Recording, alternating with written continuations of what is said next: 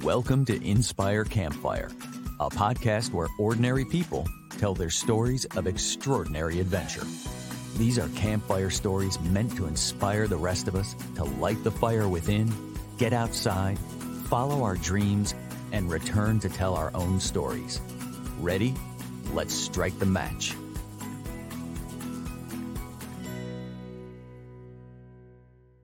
Welcome to the show. I am your host, Scott Wurzbacher, and today we're going to find out who's really afraid of the big bad wolf.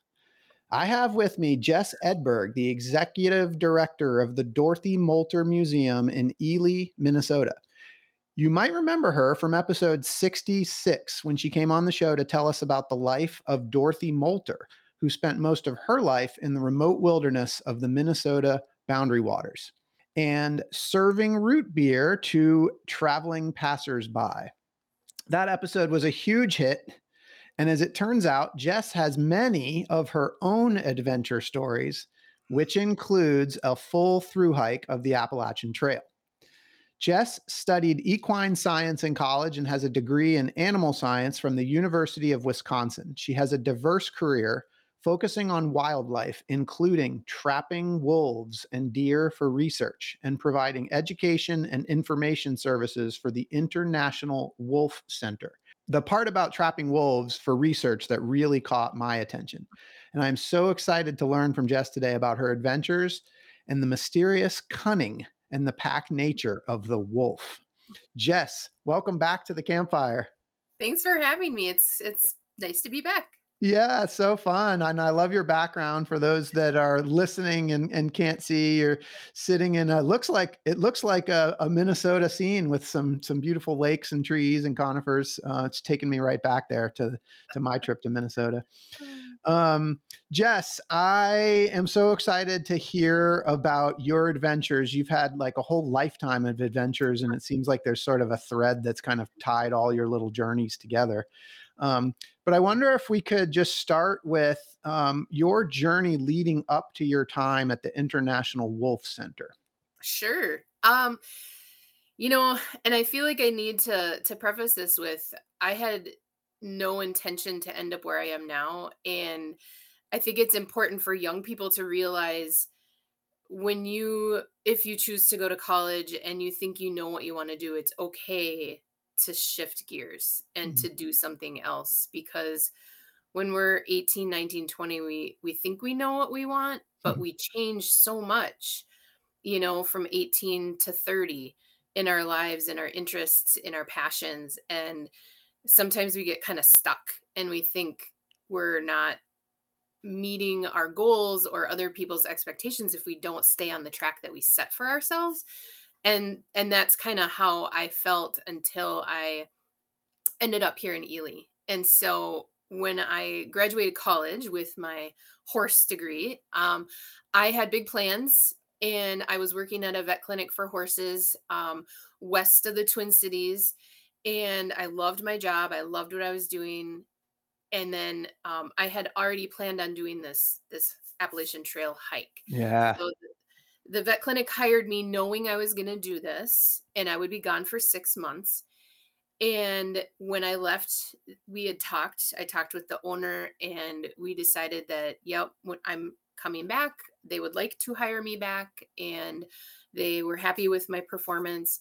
So I left on the Appalachian Trail thinking I would come back doing the same thing. Right. So I was gone for 6 months, did a through hike of the Appalachian Trail in 2001. And it changed what I wanted to do. I never thought of myself as going to grad school and getting a doctorate. And while I was hiking, my confidence changed. I was much more self-aware after hiking. And I thought, I think I'm going to go to grad school and really focus on equine reproductive physiology, because that's kind of what I was focusing on at the vet clinic. And so I got back, and the job that I thought I would have wasn't there. And, Wow. As a young person, 23, 24, it was crushing. I was really frustrated, and so started sending out resumes, cold calling different equine facilities, vet clinics, barns, stables, trying to find work within a reasonable driving distance from my dad's house, which is where I was living at that point. And it was fall, it was October, and that's kind of the lull season for a Yeah. lot of equine activities in Minnesota because we've got really cold winters. And so there's not a lot of hiring going on at that time. And I got odd jobs. I worked at Target for a while for their holiday season. I was bumping chairs at Afton Alps, which is a ski hill outside of the Twin Cities. I was at a cleaning company, and I just felt really down and frustrated and started looking for graduate programs in equine reproductive physiology. And I wanted to go to Colorado. That's where a really great program was, and they weren't taking students at the time. So I thought, well, what else do I really love to do? I love being outdoors. I just hiked the AT. And so I started looking for wildlife graduate positions Sure. or Yeah. ships, and started just emailing. And of course, 2001, email was there, but it was still Right. Yep. pretty early, and Yep. Google wasn't really there. And Right. so I couldn't do online searches for all of these things. So I was just emailing professors at places where I thought it would be interesting to studying large carnivores or small carnivores. And I wanted to focus on pine martens. That was my favorite forest carnivore in Minnesota. They're a little weasel. Um, and I stumbled across the U of M and Dave Meach, who is a world-renowned wolf biologist. And I emailed and said, I'm interested in studying forest carnivores. Do you have anything? What is your application process? And now, during this time, I was also studying for the GRE, the graduate record exam, so I could Right. apply.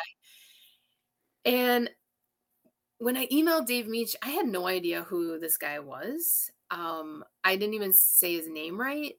And he emailed back and he said, well, I have a 2-year waiting list for the graduate program, but I have an internship up in Ely doing some field work, trapping deer. Would that be interesting to you? If so, here's the application. And I thought, well, this is weird. But it's a job. Yep. It's field experience, which I had none with wildlife. And I was talking to my dad about it. And my dad, before my brother and I were born, used to come up here and go on Boundary Waters trips and was familiar with Ely. And he was also familiar with Dave Meach because he looked at me and he's like, hold on. And he reaches over to the bookshelf and pulls off the famous 70s book, The Wolf, that Dave wrote. And he's like, is it this guy? And I was like, oh, that's a really good sign. Wow. This guy has a Awesome. published book. And so I applied and did a phone interview and was hired. And I think the only reason I was hired for the position was because I have been deer hunting since I was 15. So at Okay. that time, it was at least 10 years. And when you're trapping wildlife, there are situations where the animal is injured, and it's not often, but it's something that could happen. And so you have to be mentally prepared for essentially doing what's best for the animal, which Sure. depending on the injury could mean dispatching it or Yep. killing it. Understood. And I think that was like, oh, so she's killed deer before. Yeah. She probably has the mental and physical, attributes of doing this job that I want to have. And so I got hired, and that's how I ended up in Ely. And so I was hired for a field technician position. This is 2002 now. In February, I moved up here the beginning of February. There was a few feet of snow on the ground. It was really cold. And I started deer trapping for the wolf deer research project that Dave Meach started decades before and was funded and managed through the U.S. Geological Survey, which sometimes doesn't make a lot of sense to people when you say the USGS, but this was the 70s, late 60s that Dave started this project. And so that was kind of the entity that provided the umbrella for funding for Dave. I gotcha. All right. So I want to time out for a second, and then we're going to come back to this project. But I just want to touch on a couple of things that you said. Yeah. So first of all, I loved the way that you preface this whole thing, that we don't always know where we're going when we get started. Near and dear to my heart, I have a 16-year-old that's going to be a junior in high school. And so we're very, very gently kind of starting to think about things like that and, where we want to go. And so I'll certainly be making sure that she listens to this episode, which will be great. But I also want to touch on this Appalachian Trail through hike. And that's probably a whole nother podcast. But I wonder if just a few of the nuggets from that trip, because it sounds like that trip changed you, like you got in touch with something that created a shift. And I just wonder if you could just touch on what happened there. Yeah, it's probably one of the accomplishments in my life that I'm most proud of, and some people, they hear that you've hiked the AT and they're like, so you just walked for 6 months? And yes, that's what I did, but it's so much more than that. And it's similar in how it led me to a personal transition to when I did a semester abroad in college. Whenever you take yourself out of your comfort zone and put yourself in a position that's new and strange and everything's unknown, you meet people you would never have met before. Right. Your worldview just expands exponentially. Right. And I think that is really important for young people. Because often when we're growing up, until we go off on our own after high school or whatever, process people go through, we're limited to what our family exposes us to and to what our community exposes us to. And if we're from a really small community, sometimes that can be tighter. Of course, internet exists now. It didn't exist when I was going through this. So there's more access to information. And you can travel virtually to different parts of the world, but actually having that experience changes you. And it's hard to explain unless you've gone through it. And I didn't want to hike the AT at first. My partner at the time was super interested in it and convinced me that this would be a cool thing to do as a graduation kind of end cap celebration. Yep. And I read a book about it, and it was a kind of a memoir. And then I read Bill Bryson's A Walk in the Woods. Yep. And the two of those books convinced me that even if I didn't finish, it would be a really good adventure. Yeah. So I did it. And we started, down in Georgia. We went south to north. Our idea was we're going to have this very exciting conclusion to this by summiting Mount Katahdin at the end. So that was why we went south to north. And it was a lot harder physically than I imagined. Flatlander Minnesotan, the what's Eagle Mountain, that's the highest peak. So, trying to train for something where you're in the mountains 100% of the time, either going up or down, was difficult for me because I couldn't visualize it. But it physically made me stronger. My body changed in ways that it never could have by just doing going to the gym or, running or exercise. And so when I physically got stronger, it occurred to me that my body is capable of a lot of things that I never considered. And then that slowly changed my mental kind of thinking in that, well, if I can do this physically and mentally, being able to stay motivated and continue hiking, even though some days it felt like worse than the worst job ever, I can do whatever I want to do. And I can accomplish a lot of things that I never considered before. Hey everyone, it's Scott here. This podcast is a passion project for me because I absolutely love adventure. And it's thanks to the effort of my residential real estate team here in Charlotte, North Carolina, that many of you know as the W Realty Group, that this podcast gets funded. This awesome group of people have unmatched levels of competence and caring for our clients. If you know of anyone looking to buy or sell a home, our team serves the Charlotte, North Carolina market, but we can also help you find an agent anywhere throughout the US or Canada through our highly connected network. When you support our real estate business, you are also supporting this podcast. Thanks for listening, and thanks for your referrals. I love this. So for you, it kind of started with sort of a physical transition that took you into this mental space and really kind of delving and dialing that up. Yeah. Yeah, that's awesome. All right, so let's go back to the USGS Minnesota Wolf Project. So yeah, take us through that.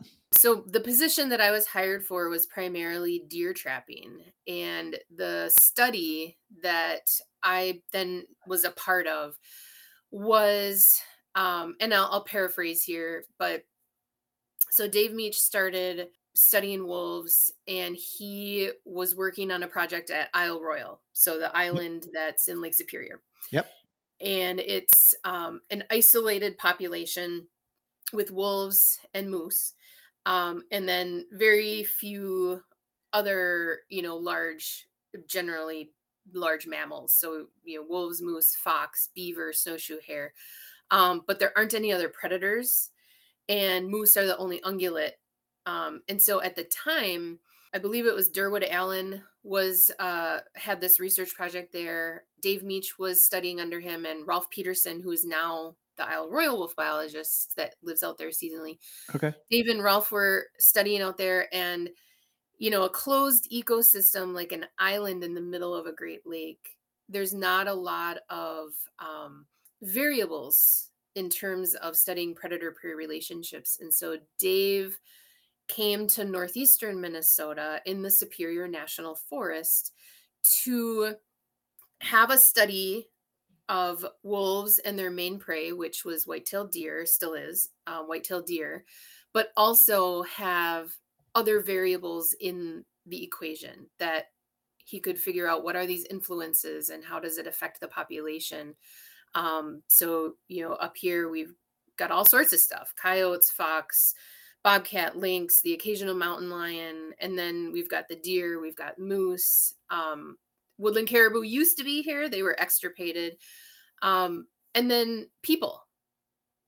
Not a whole lot at that time, but people enjoying the forest, recreating, living in the woods, and so it was a more maybe accurate picture of wolves on the landscape with humans. And that's why he came here to start this project. And so as a predator prey study, you also, you need to track the predators, but you need to track prey as well to get your data. So I was hired for the winter deer trapping. So Okay. you don't trap wolves in the winter because the forest cover is too thick to do any kind of aerial darting like they do out west. And so wolf trapping. What is aerial darting?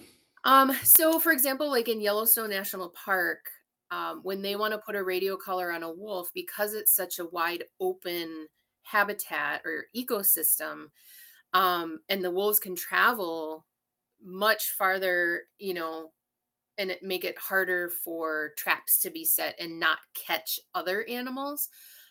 They target by using a helicopter. So they send out a helicopter, and there's a biologist with a dart gun, and they dart the wolves from the air, or they Gotcha. use nets. Okay. There's net rockets, basically like a big shotgun that shoots a net. Got it. And so for wolves here in Minnesota, it's just not practical. Yep. And so you trap during the summer and the fall using foothold traps. But before you trap an animal, it could be days. It could be, there were some traps where we didn't catch something for a couple of weeks. Okay. And so But how often are you checking the traps? daily, Okay. every day. Got it. Yep, every morning. And especially in the wintertime, the temperatures can dip really low overnight. And so if an animal was trapped and is in this thing overnight, you need to be mindful that they might be chilly. They're made to be outside 100% of the time, but when they are having all of these stress hormones, the cortisol, and like Mhm. us, Absolutely. we have an adrenaline rush, and then if we're not careful, we could go into shock. If it's a really stressful time or injured or we're, whatever. And so early in the morning every day, traps are checked. Can we pivot to the wolf, and is the Yeah. process similar? No, not at all. Okay. So for wolf trapping, and again, different research projects do it differently. For areas with a lot of tree cover, like northern Minnesota, foothold traps are the most efficient and effective method. And wolves by nature are territorial, and they live in family groups. We call them packs. Oftentimes, all of the members of a pack are related except the male and female, the dominant pair, because they're the mom and dad. Mhm. And you wouldn't want your brother and sister to be starting a family. So they naturally avoid, inbreeding if possible. Isle Royal is a whole nother program. And so you have these family groups that are establishing, maintaining, and defending a territory. And up here, outside of the boundary waters, there are trails and old, railroad track, paths, logging roads, main roads, driveways. There's all sorts of pathways that wildlife will use because it's the path of least resistance, Right. especially Yeah. in the wintertime.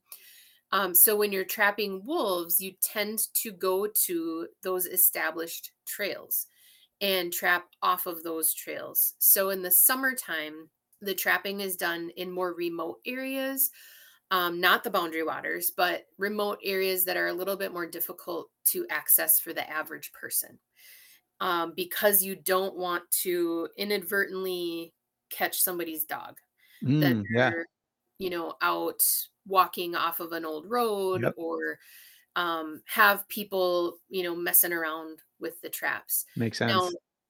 in the fall, when things up here kind of slow down, there aren't as many people, then that focuses in more in the boundary waters because traffic up in that area is much slower.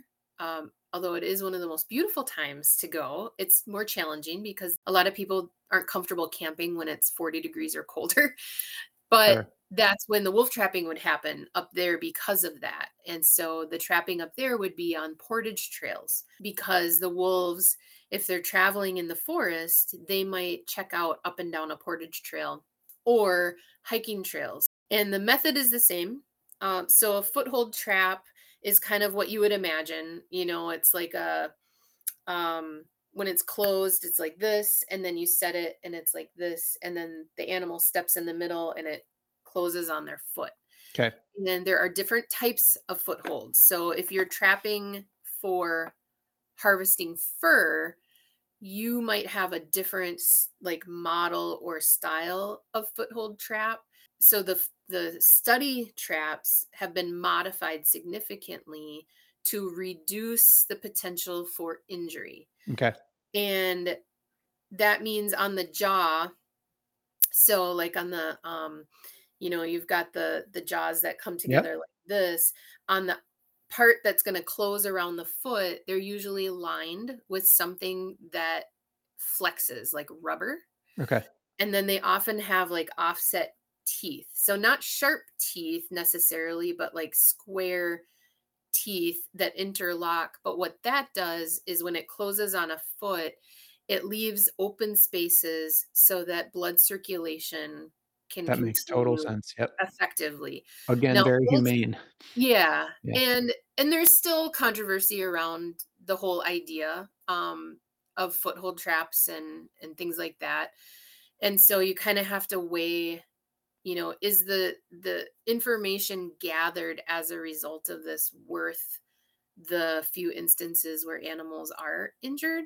And that again is a whole nother conversation. But that's why there's such heavy modifications, is to really reduce any chance of that.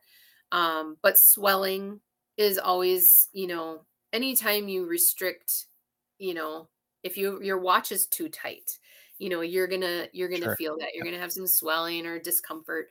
And then another modification that was there when I worked, and again, it's been a long time since I've done this, was an ampule, trying to figure out the camera, maybe like an inch high, and it's rubber. So it almost looks like when you have a bicycle tire and the little air thing sticks out, Yeah. that you can put air into it. It's kind of like that with a little bit of the rubber flap. And those are zip tied to the outside of the trap. And inside the little rubber knob that sticks up is a sedative. Okay. So depending on, what sedatives are available, like a common one that you might have for your dog at the vet clinic is acepromazine. And it chills the animal out. And it makes them a little bit, loopy, but the idea is that if they start chewing at the trap, which is a normal reaction to figure out what is on my foot, they'll eat that and the tiny pieces of rubber will pass through, but then they'll absorb the sedative and it helps kind of calm them down and mellow them out in the moment. So then when it kind of wears off, they're more calm.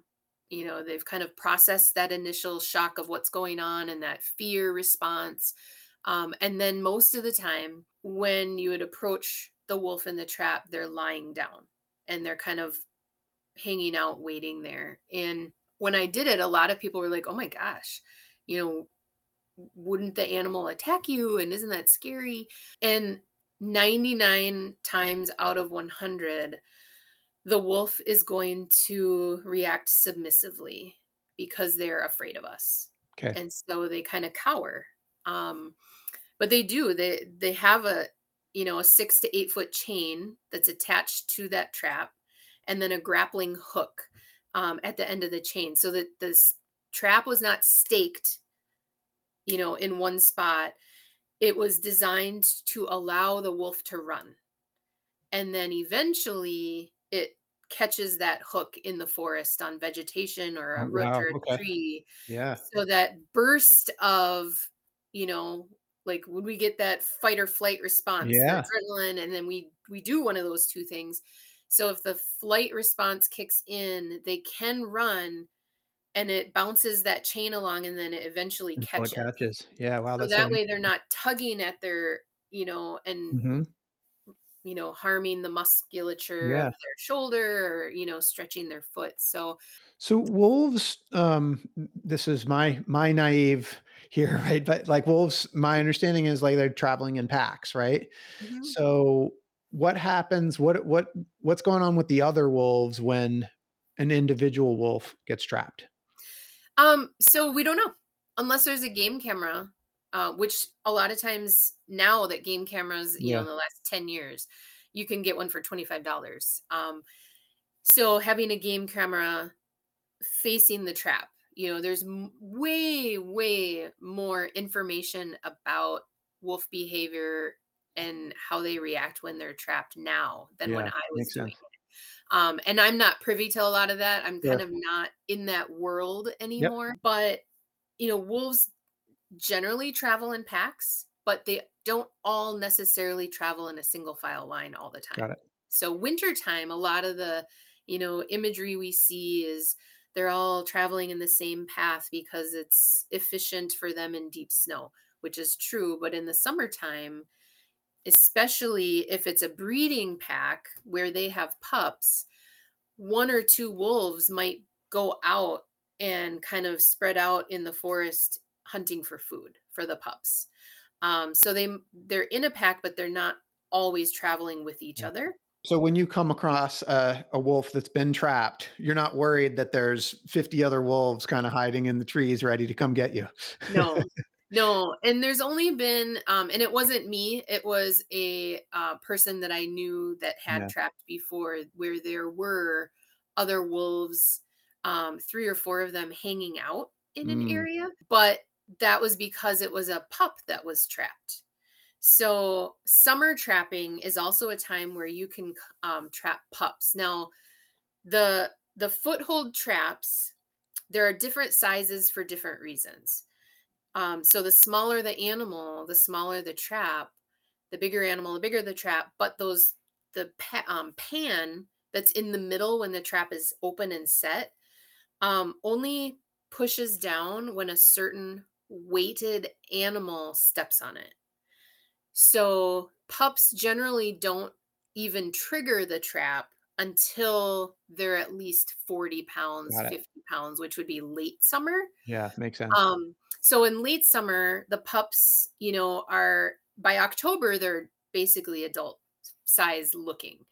They might not be as heavy as an adult yet, but they're still big enough to trigger a trap. And so those that might, get more wolves to hang out because it's a young wolf. And they're kind of keeping an eye on it. But they also get different collars too. So they get, if that's the goal, to get pups collared so that they can understand the pup behavior and travel, what they're doing. The collars are expandable. So they're designed to grow with the wolf as it matures. So once the wolf is in the trap, is the process kind of similar to that of the process for the deer where you're trying to get them released as quickly as possible? Kind of. So we definitely don't lay on top of them. That Yeah. would result in a bad situation. So in order to administer the drugs to a wolf, they use what's called a jab stick. And this is used for, a variety of applications in wildlife, and sometimes domestic situations. If you have a dog that's very fear aggressive, Okay. you can't get close to it to anesthetize it. And what it is just basically like a 4 to 5 or 6 foot long pole with a spring mounted syringe on the end. Okay. So you load that and you get as close as you can and you literally jab Yep. very, very quickly. And so the needles are very, intentionally chosen so that it's a thicker needle. It can get through the hide of the animal because wild animals have very thick hides. Sure. So it gets through that hair and the hide, but it won't break. And it's, if it bends, it takes a lot of force to bend. Because once you jab it in there, the animal's probably going to flinch For or sure. move away. And you push on it to depress the syringe with that spring. The idea is that you are going to jab it in an area of the body that has a lot of padding so that there's very little risk of injury. You're not going to poke the bone, which, doesn't have necessarily a long-term effect, but it hurts. Yeah. You don't Yep. want to hurt them if you can't. And so basically the hip, between the front of the hip and the tail, there's some nice meaty muscle there. And so you jab them and then very quickly back away. And so you can just barely see it, wherever you are, and just sit down and you don't talk. Keep things very quiet. With anesthesia, and this is true for us too, the more stimulus that we have, whether it's auditory or physical touch, the faster we process through and metabolize those drugs. And so we want the animal to stay calm. We want them to, absorb this drug into their system, and then they'll eventually, they'll fight it. You'll see them bobbing their head. They don't want to give into it because behaviorally, they don't want to make themselves vulnerable. And so once they put their head down, and we make some noises and they're not moving their head and their ears aren't, trying to listen, Yeah. then we know that that drug has taken effect and we get closer. And so the first thing you do is you put a muzzle on them, but it protects the animal. It protects their eyes from whatever, because sometimes they don't shut their eyes when they get anesthetized. And this is the same with deer. They Sure. also got a muzzle that had a face patch. So it went over their muzzle and then it covered up their head. So that's to protect them as well. And then very quickly go through, they get weighed, they get a blood sample taken, they do get their teeth inspected. So with wolves and carnivores like wolves, there are tooth charts that age an animal based on the wear of those teeth. So the wear of the carnassials and the molars, which are on the sides and the back, the more worn down they are, the older the animal is Yeah. generally. And Makes sense. so trying to age the animal using those established methods of wear on the teeth, and then making note, do they have a broken canine? And then also checking in the mouth. So like I mentioned before, they might bite at the trap, and they might bite at anything near them. And some of that anxiety might be destroying the shrub, that they're stuck on. And so there have been cases where a wolf will get like a stick or a twig caught between their teeth on the palate. So checking the palate in the mouth to make sure that there's no foreign debris that got stuck up in there.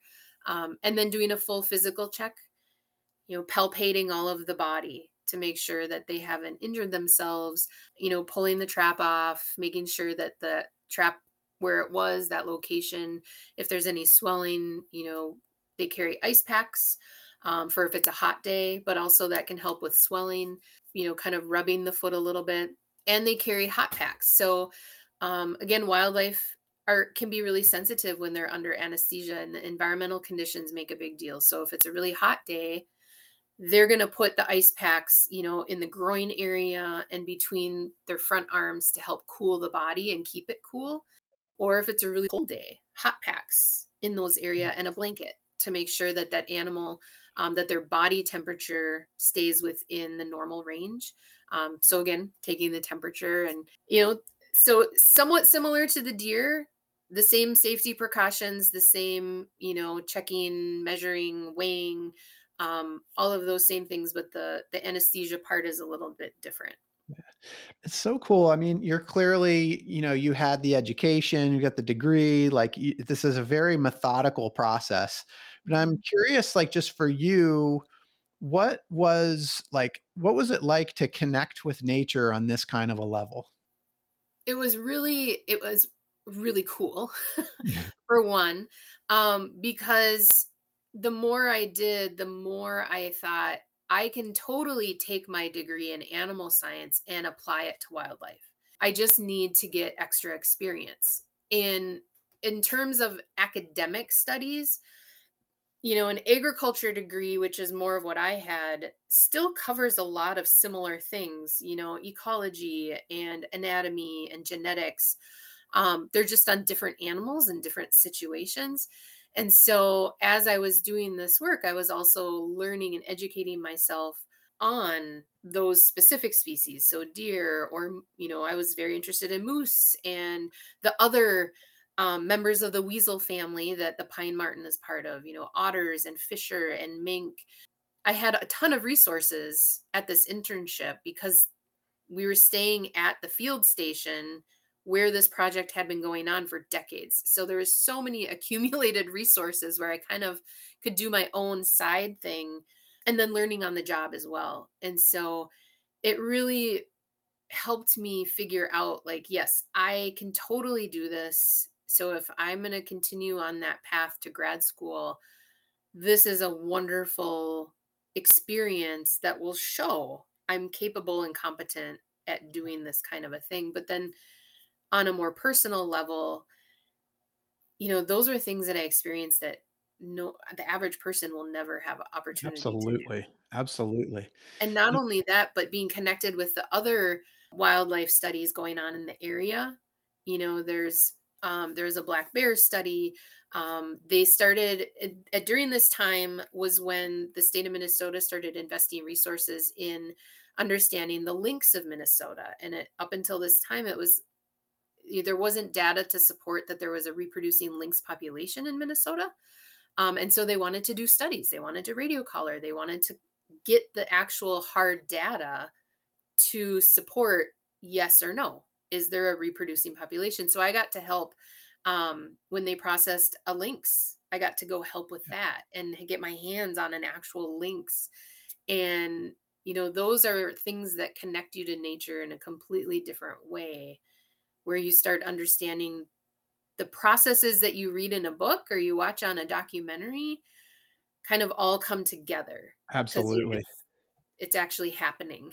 Yeah, it's so cool. So I vividly remember my time in the Boundary Waters, and actually on that trip we also did 3 nights on Isle Royal. So I remember that too. And I remember just specifically thinking about wolves. And one night in the Boundary Waters, we were just sitting around our campfire, and we heard this pack of wolves. I mean, and like there had to be 20 or 30. I mean, there were so many uh, howling voices. It was absolutely incredible. But we were warned when we went in that it's very unlikely that you're going to see a wolf. You'll hear them, but you're not going to see them because they stay away. I'm just curious, like for you being on the academic side of this and studying them, like what did you learn in this process about the wolf, and what do you want people to know about the wolf? It's, to me, it's such a, like, it's this very mysterious, cunning creature.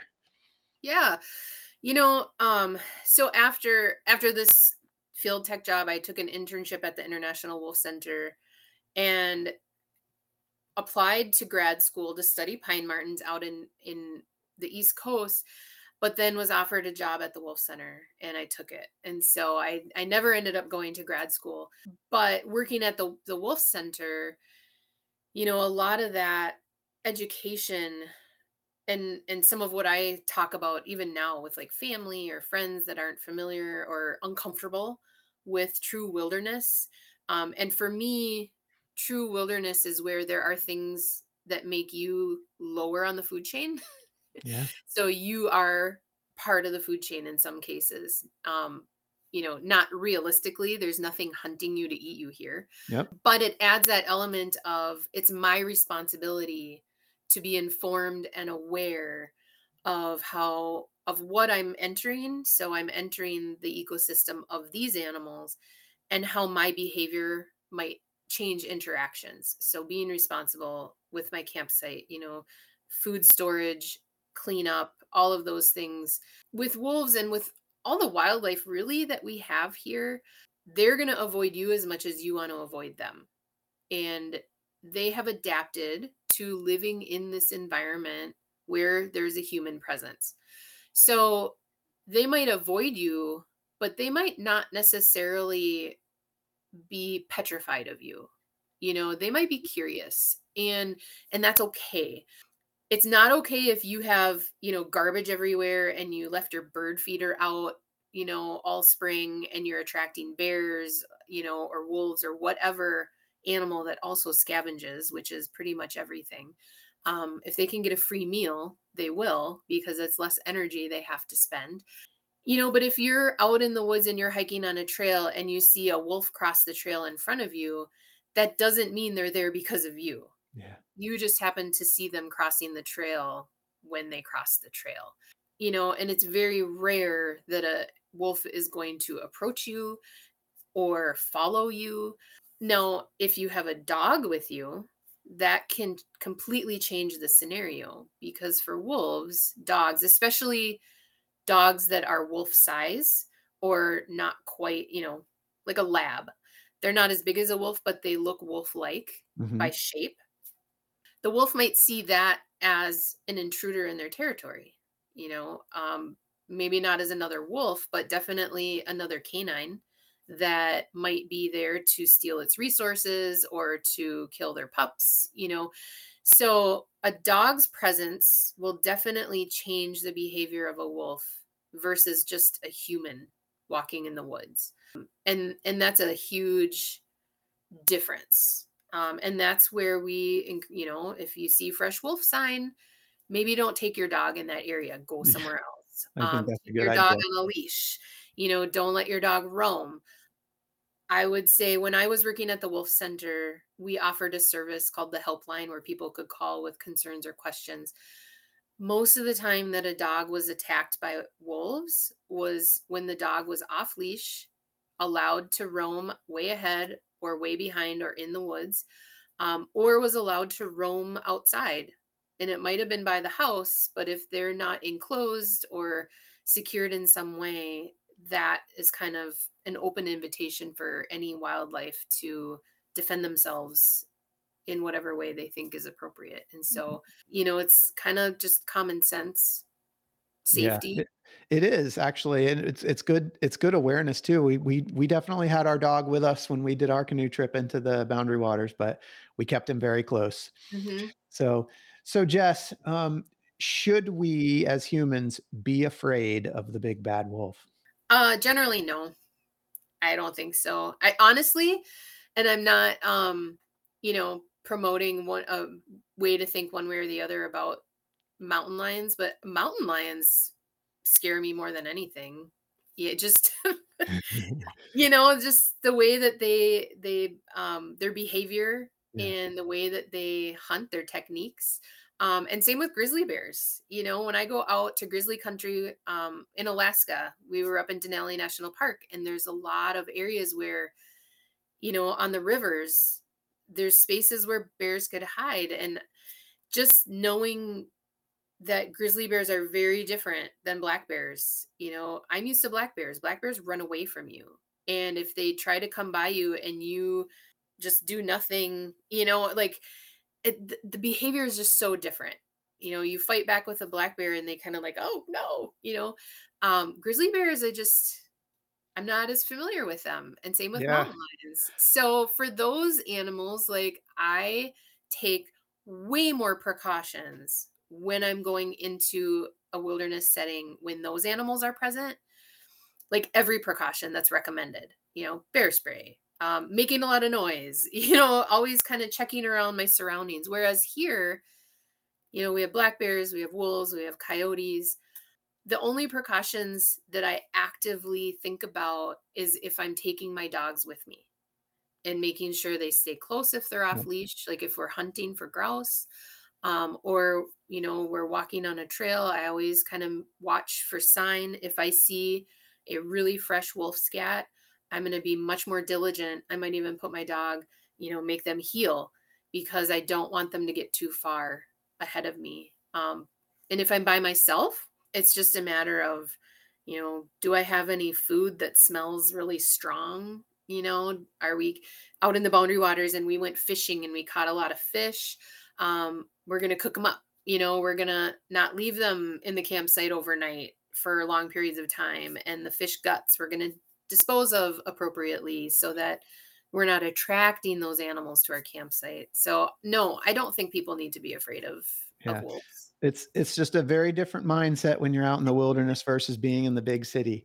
Yeah. So Jess, you've lived a very diverse life from, studying to the Appalachian Trail to into being a field technician for these trapping based research projects, and then working at the Wolf Center, and now you're at the Dorothy Molter Museum. I'm just curious, like for you, if there's this common thread that sort of connects it all together for you. Yes. I mean, there's kind of the obvious thread of outdoorsy wilderness settings that I'm Mhm. drawn to.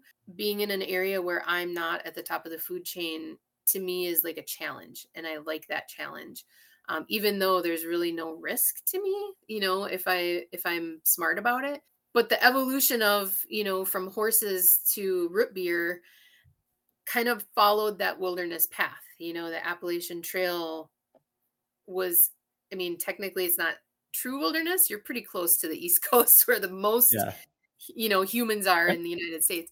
Sure. But you were off the beaten path. You Yep. were at least a day's hike from help, kind of a thing, to Ely, which we have amenities here. We have a grocery store, we have a hospital, we have things that you would need. But it's still remote. It's 20 minutes from the next nearest town. It's at literally the end of the road. Um, and and the Wolf Center focuses on Yeah. wildlands and wildlife. And Dorothy lived in the wilderness. So now I'm not necessarily teaching about specific species, but it's more of a holistic education. It's wilderness education, Yeah, really, is what yeah. it is. Yeah. And so, Jess, I mean, this story with this common thread of wilderness education throughout your whole life, at some point Hollywood's gonna pick up on your story and they're gonna wanna make a movie about you. And when they do, I want to know who the Hollywood actress is going to be that's going to play you in your movie. So I was trying to think about what would be appropriate and somebody that could pass for me. But I think I'd go with Jennifer Lawrence. Nice. Okay. I mean, it's more her attitude. She can be sassy Yeah. and she can be goofy and self-deprecating in a positive way. But she can also be really serious. And so I think she has the qualities of an actress that I would like. I love that. Yeah, totally. What's your movie going to be called? This is gonna be long-winded a little bit. So on this Boundary Waters trip that I just came from, I just kind of happened in conversation where I was talking about all of these things that I've done in my life and experiences that I've been fortunate enough and privileged enough to enjoy. And they were like, "Man, your resume would be like 6 pages long." And so remembering that, I feel like some cheesy title like, A Life Well Lived, Yeah. Okay. or An Adventure Life Well Lived. I don't know, because it dawned on me that I have had some crazy experiences that the average person just would not have. I love it. The Adventure Life Well Lived, starring Jennifer Lawrence. It's going to be There a you great go. movie. There I you can't go. wait. Well, the other thing that you said a couple of times that really resonated with me was, "I'm not the top of the food chain." And when you're in the wild, those are words to live by out there for sure. That's a Yeah, great one. yeah. Jess, thank you so much for the time that you gave me today. I really appreciate it. It was really fun to learn about wolves and the process that you go through. Just really appreciate it and admire the work that you do. And for those listening, I hope you've been inspired today as much as I have. I hope that Jess's story has encouraged you to listen to the voice inside that calls you to adventure, because we want to hear your story next. If you have a story to tell or just need a nudge to create one, please send me an email. We'd also appreciate it if you'd help us spread the word by leaving a review and sharing or tagging Inspire Campfire in your social media. And until next time, I want to encourage you to get outside. Thanks for listening. Jess, thanks so much for being back here today. Thanks for having me.